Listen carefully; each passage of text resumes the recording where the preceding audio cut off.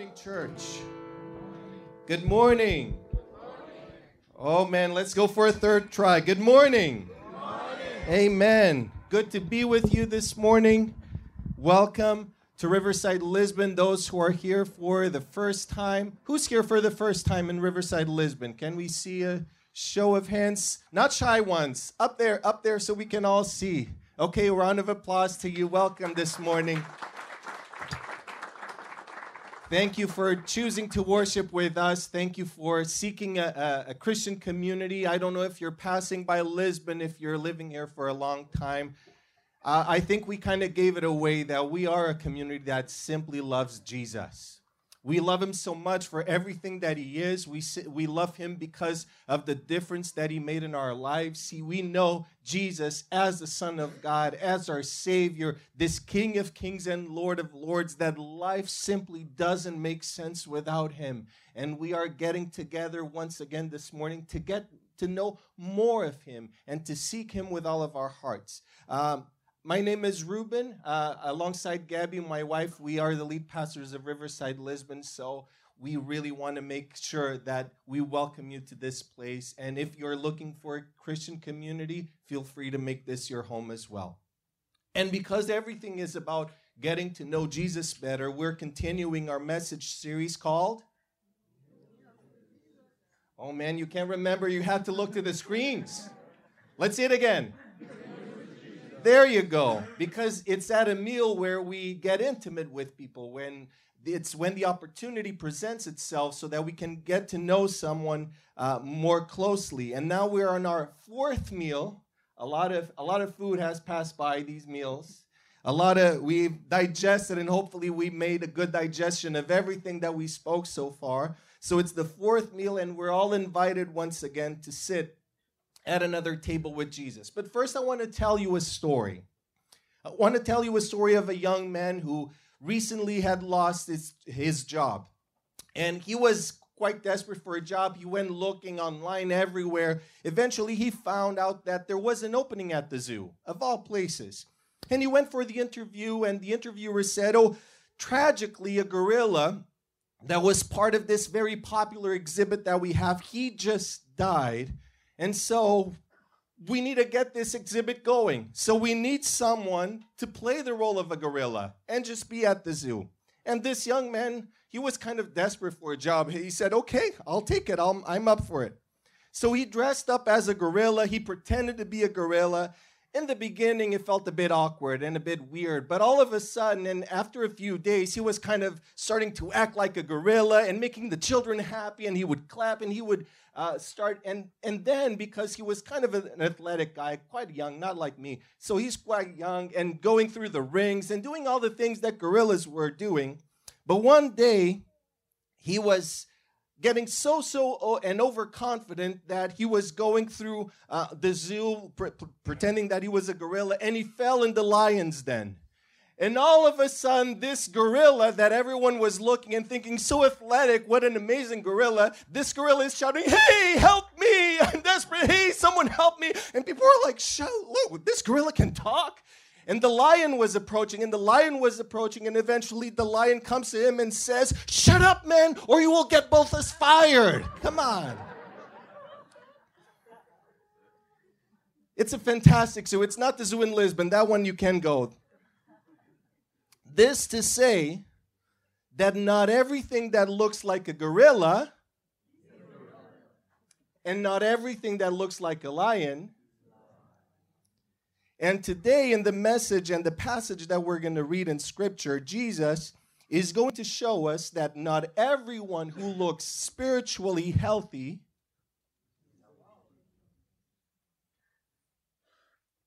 So we're going to open the Bibles in the Gospel of Luke chapter 11. If you use your Bibles, if you have the Bible app, if you're taking notes, you can also follow from the screen. But how can you and I know that we're not like the men in this story, portraying something that we are not internally? How can we know we are spiritually healthy? And so this is what the Word of God says, starting in verse 33 in Luke, and 34 actually. And if you want to stand with me, Gabby did it last week, and it's a good thing to do. If you will stand with me so we can pay attention to what the Word of God says. And the Word says, your eye is like a lamp that provides light for your body. When your eye is healthy, your whole body is filled with light. But when it's unhealthy, your body is filled with darkness. Make sure that the light you think you have is not actually darkness. Therefore, if your whole body is full of light and no part of it is dark, it will be just as full of light as when a lamp shines its light on you. Amen. You may be seated. So Jesus is teaching, and these are words of Jesus. He is teaching us something so important here. A healthy eye lets the light go inside the body. That's how we can actually see. I'm not a biologist, I'm not a doctor, but this is the logic behind it. Our eyes allow the light to go in. But an unhealthy eye can see no light. An unhealthy eye cannot allow the light to be inside of him. And more relevant than talking about physical blindness, Jesus is talking about spiritual blindness. And at that time, in the time of the New Testament, when Jesus displayed his word and he was displaying his works, the religious leaders of his day and many people simply could not accept Jesus because they were living in darkness. A darkness that was coming from within and prevented them from seeing the light of Jesus. And I know that even now, as we read the Word of God together, as I explain the Word of God to you, maybe some of these words that I'm saying are just flying over your head. They're not really making much sense to you right now. They simply maybe don't seem very important to you. But that's exactly the problem that Jesus is talking to us about. When we can't even see what we are missing. When we don't even know what we cannot understand. And in verse 35, Jesus says, make sure the light you think you have is not actually darkness.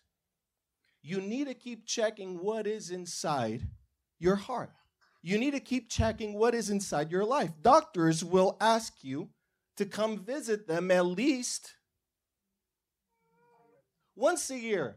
That's a good principle, even if you feel healthy. Why? Because it's better to prevent an illness than to treat it. Everything may seem fine, but you might already be developing a condition that will cause you a bigger problem later. And if we're able to catch it soon enough, it will be a lot easier to deal with. And if our physical health is important, and it is, and I don't want you to be hypochondriac, and I haven't seen the doctor in 3 years, but you need to do something about it. Go check with your doctor. Physical health is important, but spiritual health and checking your spiritual health is vital. Every day you want to be exposed to Jesus' light. Every day you want to be exposed to the Word of God. Every day you want to confess to God your wrongdoings, confess your shortcomings to Him. Every day you need to make sure that there is no part of you that is being covered with evil, darkness. Every day we need to make sure no part of us is in darkness so that nothing is coming between you and God. So let's continue reading. And after Jesus was saying this in Luke 11, verse 37, when Jesus had finished speaking, a Pharisee invited him to eat with him. So he went in and reclined at the table. But the Pharisee was surprised when he noticed that Jesus did not first wash before the meal. So here we have the meal part of our story. A Pharisee invited Jesus for a meal, and everything would be normal, except in the beginning for this fact that it was a Pharisee that invited Jesus. And as I said, most religious leaders back at that day, they didn't like Jesus very much. A Pharisee was a member of a religious sect within Judaism. They were known for being strict followers of the law of Moses, but also the traditions that they continued to build throughout centuries. And I don't know if you know this or not, but many of them, most of them, didn't like Jesus at all.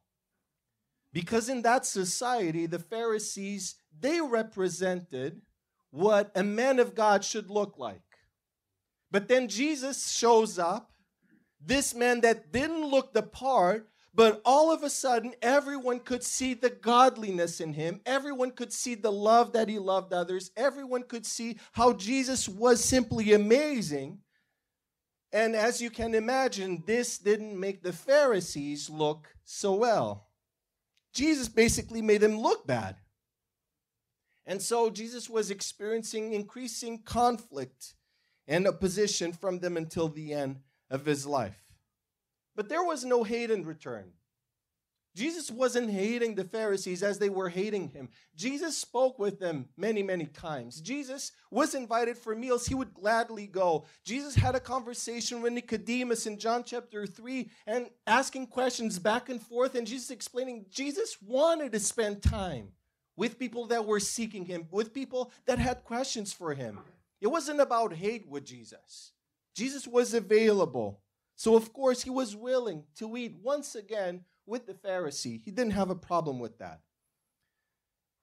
Now, we're going to see that this meal, and we already saw, it didn't have a great start, did it? According to the Pharisees, according to the traditions that they had, washing hands was a requirement, not because of hygiene or because it looked good, but it was a ceremonial practice. It was a religious practice. But it wasn't found in the law of Moses. It wasn't found in the Word of God. It was something that they've created for themselves. So Jesus, he wasn't a Pharisee. So he wasn't following that law. Jesus didn't go inside that meal and making sure in front of everyone, hey, and now I'm going to sit at the table and I'm not going to wash my hands. No, he didn't do that. The Bible says he simply came in and he sat at the table like a normal person would. But the Pharisees, this man didn't like it. This man didn't believe that Jesus was being appropriate in his own house when no human being ever sat down at that table with hands cleaner than the ones of Jesus. The fact that the Pharisee was in shock made it clear that this man's heart wasn't in the right place. The fact that Jesus shocked this man showed that this man was in darkness. He was so focused on looking the part that he completely disregarded his own heart and what is inside. And there's a word for it in Scripture that Jesus is going to call this man and other people in this room, which is hypocrisy. You see, the Pharisees, they boasted about being morally and religiously superior to everyone else. They saw holiness as a game, and they played this game better than anyone else. And Jesus was ready to go in. Jesus was ready to call them out of their hypocrisy. Jesus was ready to call them out of their self-righteousness. And we're going to read what Jesus has to say about their hearts. And I'm going to warn you a little bit. This dinner, this meal, is going to get a bit uncomfortable. I want to invite Barry to come, and Barry has a beautiful voice. And it's easier to close our eyes and pretend this is the voice of Jesus. So, Barry, if you can come quickly. It's okay. I didn't tell him, so he needs to practice his voice a little bit. You can warm up. It's a bit cold in the room. It's a longer passage that we're going to follow from the screen, but it is something that Jesus is saying, and because of that, it's so important, and we're going to draw lessons from this. So if you can please read from the screen. Thank you. Then the Lord said to him, "Now then, you Pharisees clean the outside of the cup and dish, but inside you are full of greed and wickedness. You foolish people. Did not the one who made the outside make the inside also? But now as for what is inside you, be generous to the poor, and everything will be clean for you. Woe to you Pharisees, because you give God a tenth of your mint, rue, and all other kinds of garden herbs, but you neglect justice and the love of God. You should have practiced the latter without leaving the former undone. Woe to you, Pharisees, because you love the most important seats in the synagogues and respectful greetings in the marketplaces. Woe to you, scribes and Pharisees, hypocrites, because you are like unmarked graves, which people walk over without knowing it. One of the experts in the law answered him, Teacher, when you say these things, you insult us also. Jesus replied, And you experts in the law, woe to you, because you load people down with burdens they can hardly carry, and you yourselves will not lift one finger to help them. Woe to you, because you build tombs for the prophets, and it was your ancestors who killed them. So you testify that you approve of what your ancestors did. They killed the prophets, and you build their tombs. Because of this, God in his wisdom said, I will send them prophets and apostles, some of whom they will kill and others they will persecute. Therefore, this generation will be held responsible for the blood of all the prophets that has been shed since the beginning of the world, from the blood of Abel to the blood of Zechariah, who was killed between the altar and the sanctuary. Yes, I tell you, this generation will be held responsible for it all. Woe to you, experts in the law, because you have taken away the key to knowledge. You yourselves have not entered, and you have hindered those who were entering. As Jesus was leaving, the teachers of religious law and the Pharisees became hostile and tried to provoke him with many questions. They wanted to trap him into saying something they could use against him. Thank you, Barry. Can you give a hand of applause to Barry? Now, how do you like this meal? I don't think they even started with the starters. I think there was almost no time. And Jesus, at the end of this, he had his time. It was time to leave. Now, I know this doesn't look the same Jesus we read in other parts of the Bible, calling people fools and hypocrites. It doesn't feel so kind, feels so unlike the gentle and humble Jesus that we came to know from Scripture. And while this may be true, let me also say this. Jesus is still gentle and humble in heart. Jesus is still gentle and humble when he calls people out on their sin. He was still gentle and humble when he flipped the tables at the temple, expelling the salespeople. If there's anyone who can do all of this and say all of this and remain gentle and kind and not sin, it's Jesus. And when Jesus thinks it's time to tell them exactly how it is, we have to take it. No one likes to be called out. The experts in the law at one point, this speech was kind of to get long, and the experts in the law were like, we're in this room, Jesus. I mean, you're kind of being rude to us as well. I mean, the Pharisees, yes, I get it. But us, experts in the law, come on, Jesus. And Jesus said, oh, I haven't come to you yet. So it feels like, in a way, Jesus was on a roll. And you can tell by the words that Jesus used that Jesus wasn't soft-spoken and very calm. Jesus was saying it as it was. And no one likes it. No one likes to be called out because it means that you're wrong and you're not seeing it yet. It's not going to feel good. And like the Pharisees did, we can become hostile. When God is telling us things how they are, sometimes we can respond with hostility. We can counter Jesus as they did with many questions. We can find reasons and excuses for our behavior instead of willingly admit, Jesus, you're right. Jesus, you're right about this. And admitting that we're wrong and that we need his grace and that we need the forgiveness of God. So it is important, and it's such a big warning that for these men, the Pharisees, the scribes, the experts in the law, they thought they have it all together. They thought they were all of this and that. And maybe you feel like that. Maybe everything's okay. I'm okay with God. Everything is okay. When in fact, maybe and just maybe and very probably it is not. We are carrying symptoms of an illness that needs to be treated. And Jesus is going to help us identify it this morning. So let's all check our spiritual health this morning.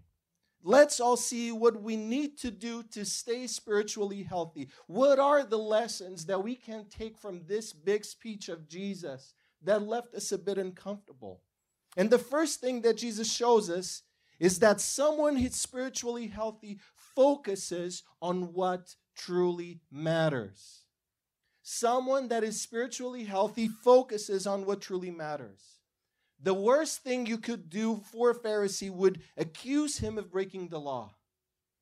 Oh man, that would be the end of the world.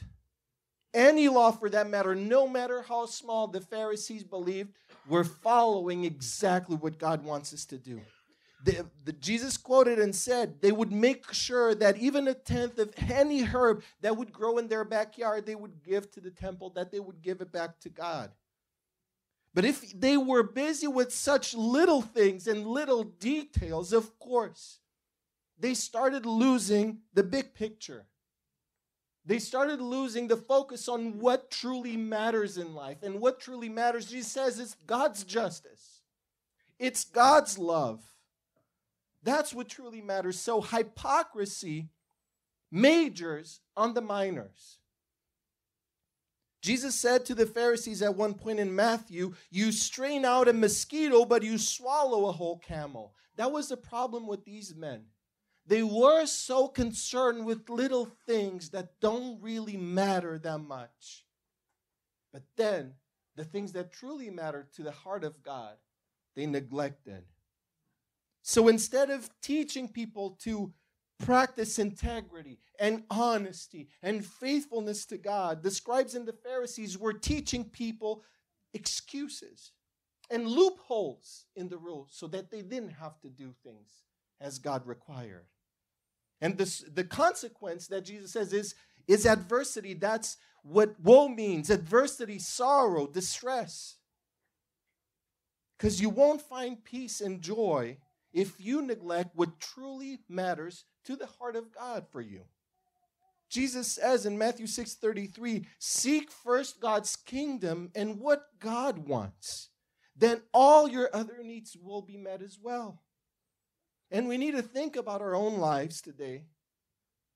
Could it be that in our own lives, we have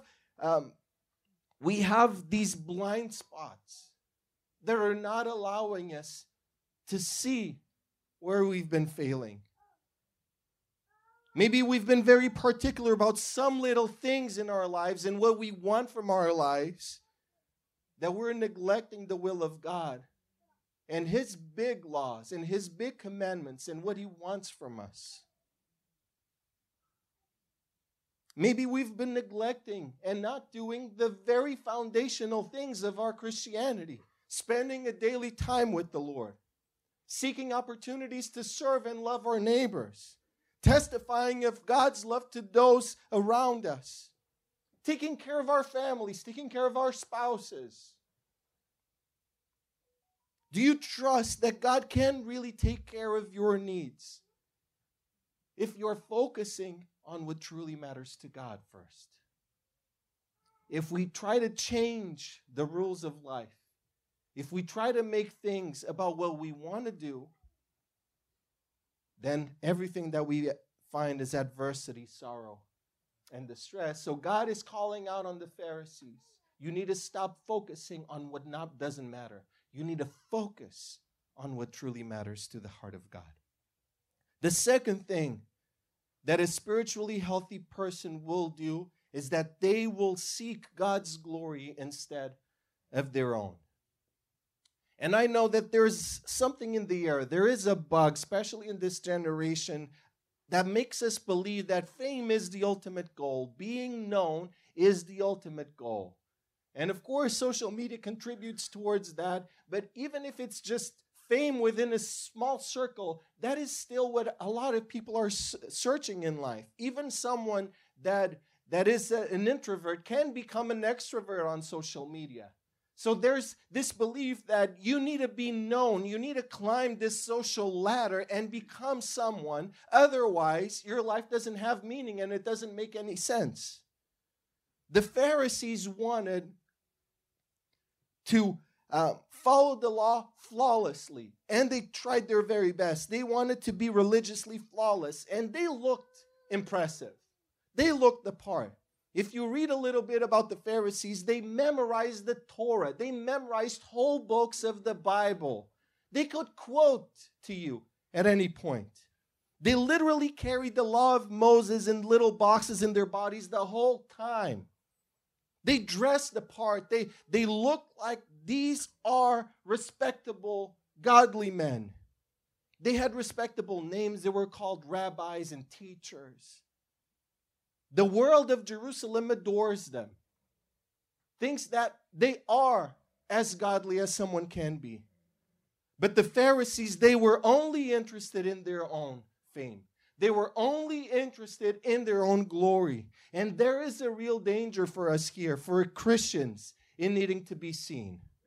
Maybe we're not going to go as far as the Pharisees, but I think we can admit that we all have a tendency to make things about us. We all have the tendency to make things about us and not the glory of God. Even at church, even as we're supposed to serve each other lovingly and wholeheartedly, it's very easy to fall on this and think it is about us and about how we feel and about our self-importance. And this is particularly hard to those who preach the Word of God. And maybe you've noticed this, and maybe you see that. There's so much people drawing attention to themselves and to their names. And James chapter 3 verse 1 says that those who teach will be judged with greater strictness. And Paul says the following in Galatians 1 verse 10. Do you think I speak this strongly in order to manipulate crowds, or court favor with God, or get popular applause? If my goal was popularity, I wouldn't bother being Christ's slave. If the goal of Christianity was for you to be known, is for you to be noticed, is for you to become all of this and that, then Christianity is not the place.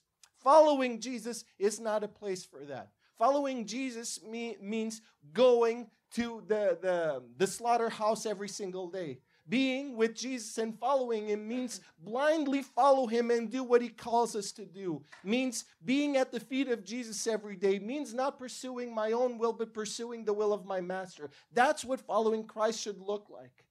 It shouldn't look like someone that has it all together. That looks like someone that has and looks the part to be a reference. If God knows who we are, that should be enough for us. At your company, at your business, in your workplace, people might not even notice you, but God knows who you are, and you matter to God. And that needs to be enough. You don't need to pick on anyone else. You don't have to make yourself feel bigger than what you are. Walk humbly with your Lord, and your Lord will exalt you.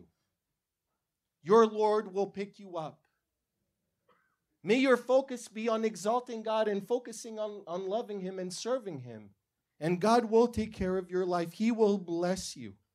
All praise and honor and glory, they belong to him alone. In Isaiah 42:8 says that God does not share his glory with anyone.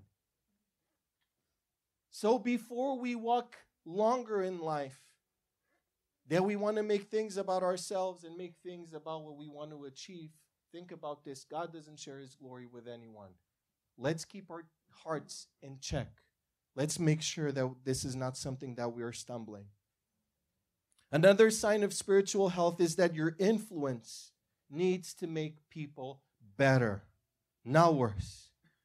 Your life shouldn't be about what others did to you, but about what is the fruit of your life for other people. Jesus said many times, we are the light of the world. And this is a big compliment, but more than a compliment, this is a big responsibility. because Jesus himself is the light of the world. But he didn't shy away of telling us, you are also the light of the world.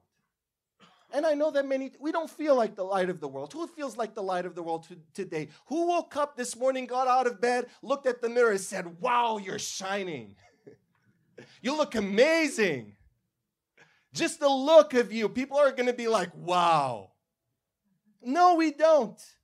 We don't feel like it many, many times. But Jesus says, you are the light of the world. Wherever room you go in, you are able to make a difference. You are called to make a difference. No matter the circumstances, no matter what's going on, you are called to make a difference. We're not just light receivers, and we have this from the beginning. Thank you, Jesus, because your light shines on me. You take away my darkness. Jesus, shine on me. Jesus, shine on me. I need more of your light. I need more of your peace. I need more of your comfort. We're not just light receivers. We're called to be light givers. There's so much that we can do with the light of Jesus that is shining on us. We have to be someone that shines too, and we have to do it lovingly. Not for people to see who we are and how good we are. Sometimes they don't even have to see us at all, but they can experience God through us. They can experience the grace of God through us. Now, this wasn't the case with the Pharisees. It wasn't the case of the experts in the law. Anyone who would cross paths with them, according to Jesus, ended up worse. I'm sure you have some examples in your life. And you've met some people that have this very particular way of making things, let's call it just bad. God didn't call us to simply let people stay the same. Christians are not people that walk and pass by other people and people can easily forget that we were even there. No. God wants us to make a difference. God wants us to make people better than the way that we found them. Indifference is as great of a sin as a direct offense.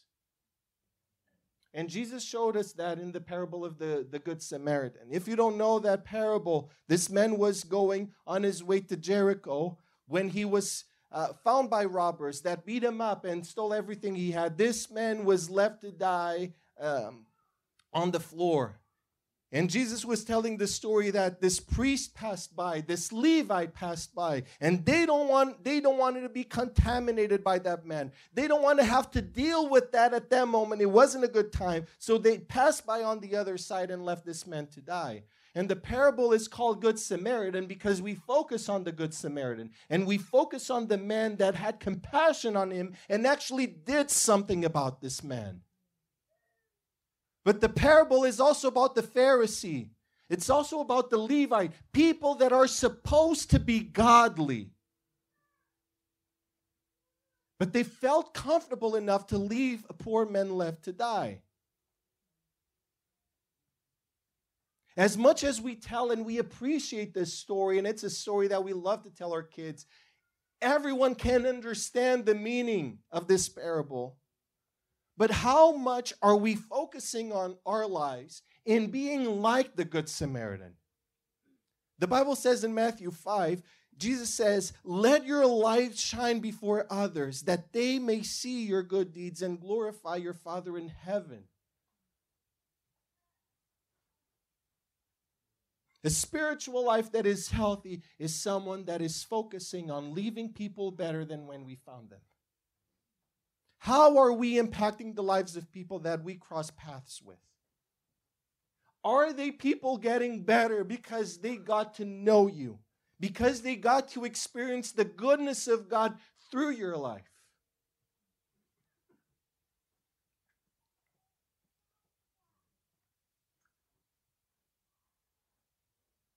I think I had more to say, but we have to move on.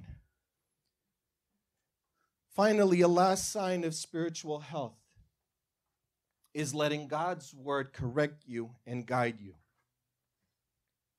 Now, the Pharisees, they continued a legacy. They weren't the first ones. These ones that met with Jesus at this time, they weren't the first ones to reject the Word of God. No. They come from a long line of people that God was sending prophets, God was sending messengers with a message to people to change their lives, for people to change their hearts, to repent, and to come closer to God. But like I said, when you're corrected, you have two choices. Or you harden your heart, or you take the correction and you actually change. But the Pharisees and a lot of people in Israel, they only chose the first one. And they went to the extreme of killing those who God sent with a message of correction. They actually got to the point of killing those who proclaimed the Word of God and told people, hey, this is not right, what you're doing. Now, I don't want to accuse any of you of doing that, of killing people of God, even though perhaps I may have to be careful getting out of church today. Who knows? But we may not have the tendency to kill the messengers. But let me ask you this morning, how many times do we simply kill the message instead?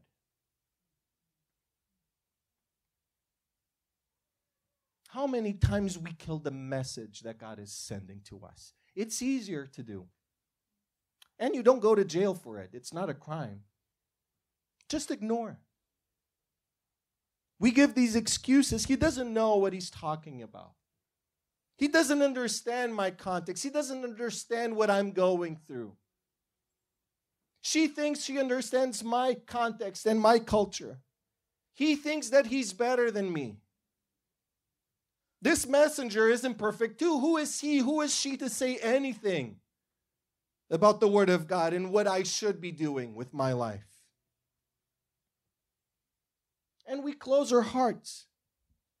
And we become even more stubborn. We kill the message constantly. Even on a Sunday morning like this. I hope you're seated comfortably. It's not the most expensive chair you're going to sit on this week, but it was prepared with you with a lot of love so that you could be here comfortably listening to the Word of God and worshiping and being in community together. We are proclaiming and we have microphones and speakers. We make sure that whatever is happening here, you're able to be part of it and embrace it and understand and engage. And having the screens, we want to make sure that the Word of God is connecting with you and ministering to your heart. But you know something, many times that is not what is happening. Because our hearts are somewhere else. Because today I'm actually serving in the Connect team, or I'm actually serving at the sound, or I'm actually doing something, and I need to focus on what's coming after. And Ruben is here, and the preachers are here, and people are teaching the Word of God here, but our minds are in a loop somewhere else. And we think it's okay because it's for God. It's not. You're killing the message. Forget about me. You can be looking at me and I feel that we're connected. Maybe you're not, but you're trying to please me. I thank you for it. It helps. If everyone was looking at their phones, this would be a very uncomfortable moment. But what I'm sharing with you is what is in the Word of God. And the point of this word is for you to let it sink inside your life and to receive the correction that comes from God to you. It's not always going to be easy, and I know that I have this tendency. I spoke with Gabby this week. I have this tendency, and it was self-evaluation. I can be a bit more negative and focus a lot on things that are wrong instead of inspiring you with the things that are great and things that move on. Okay, I'm very sorry about that. But this is what I have received from the Lord to give you this morning. Sometimes and many times, unfortunately, correction is necessary. Correction and discipline is what allows us to grow. Revelation 3:19 says, God says, I correct and discipline everyone I love. Take this seriously and change the way you think and act. God's correction is a sign of His love for us. It's a sign that God cares for you. I don't know what happened to you during this weekend. Maybe a lot of things went on, and you think that this message isn't for you. And maybe that's the feeling that you have. But let me tell you, that's not the reality of things. If you're here this morning, this is the word of God for you. This is what you and we needed to listen from the Lord this morning. Sometimes we come to God and we see the priority is what is happening. God needs to fix what is happening and the things that are around me so that I can feel okay. And God is saying you need to focus first on what's inside.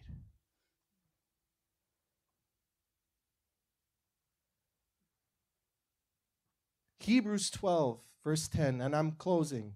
God's discipline is always what?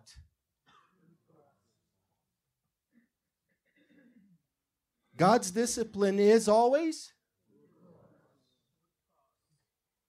It's good. Someone that calls our attention is good. When God calls us and tells us, hey, it's not that he doesn't love you. It's not that he feels that you're a failure. It's not that you're so far away from him. No.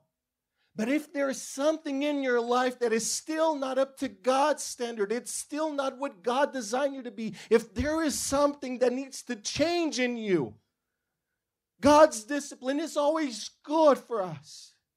It's not to make you feel bad. It's not to make you feel like you're a failure. But it's to make you grow so that we might share in his holiness. No discipline is enjoyable while it's happening. It's painful.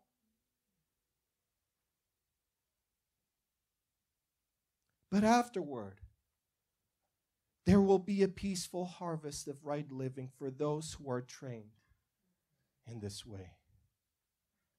It's not going to be pleasant, my friends. These 4 points that I'm talking about, they are not pleasant. I agree with you. We're together in this boat. It's not comfortable for you as it is not comfortable for me. But God didn't call us for comfort. He called us for growth. And God is very practical. And maybe you're not going to leave this auditorium feeling like you own it and you're so great and thank God I'm not a Pharisee. Thank God I'm not like that man.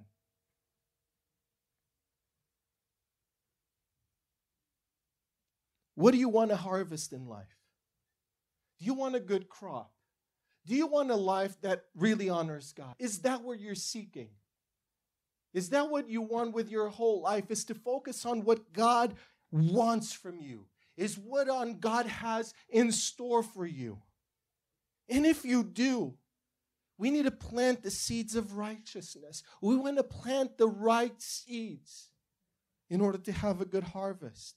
Let God work in you, correct you, guide you. And notice that it requires training. For those who are trained in this way, train means you're not going to get it in the first try. It's not going to be solved because I preached to you this morning and now all of a sudden we all change. We're all perfect.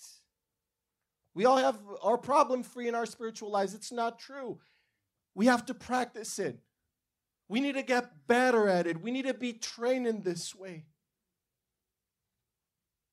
It requires us not to let hope go down in our hearts. It requires us to fully trust God in this process. As uncomfortable and as hard as it might be. But what is at stake is our spiritual health. I want to invite the worship team to come.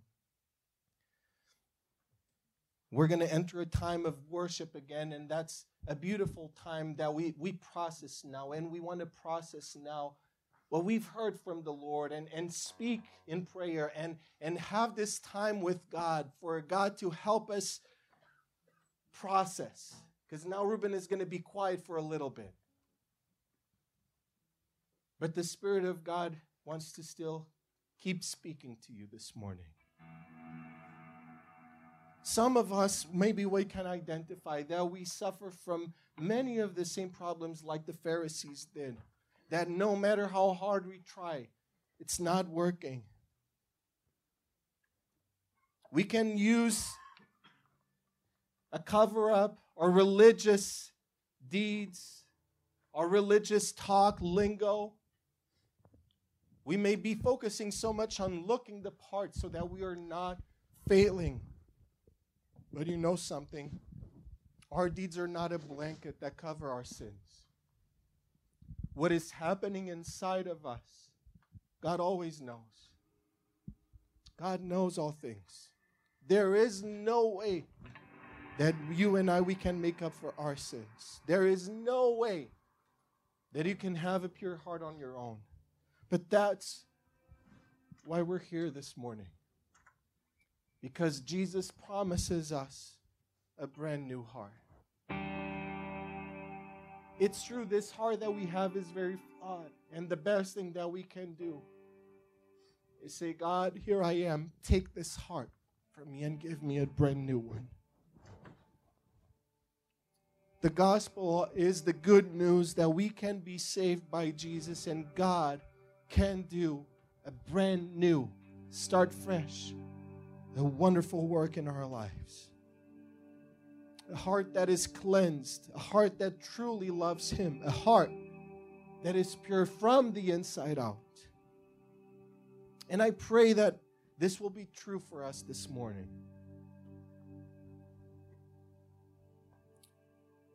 That we will not be a people that are so concerned about cleaning the outside of the plates, outside of the cups, and looking the part. There are people that are constantly saying, God, only you can clean the inside of my heart. God, only you can expose the problem that is inside of me.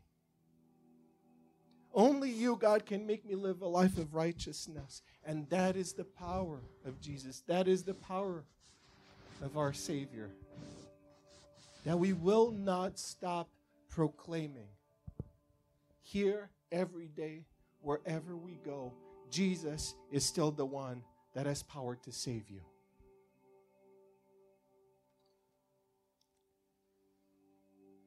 And in this community, I pray that we continue to serve Christ this way with a genuine, with a sincere, with a pure heart.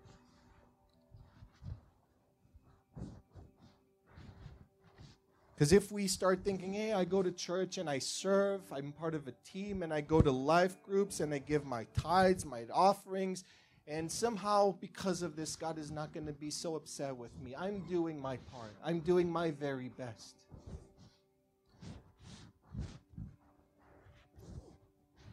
My friends, this was the whole point of this morning. It's not about what you do.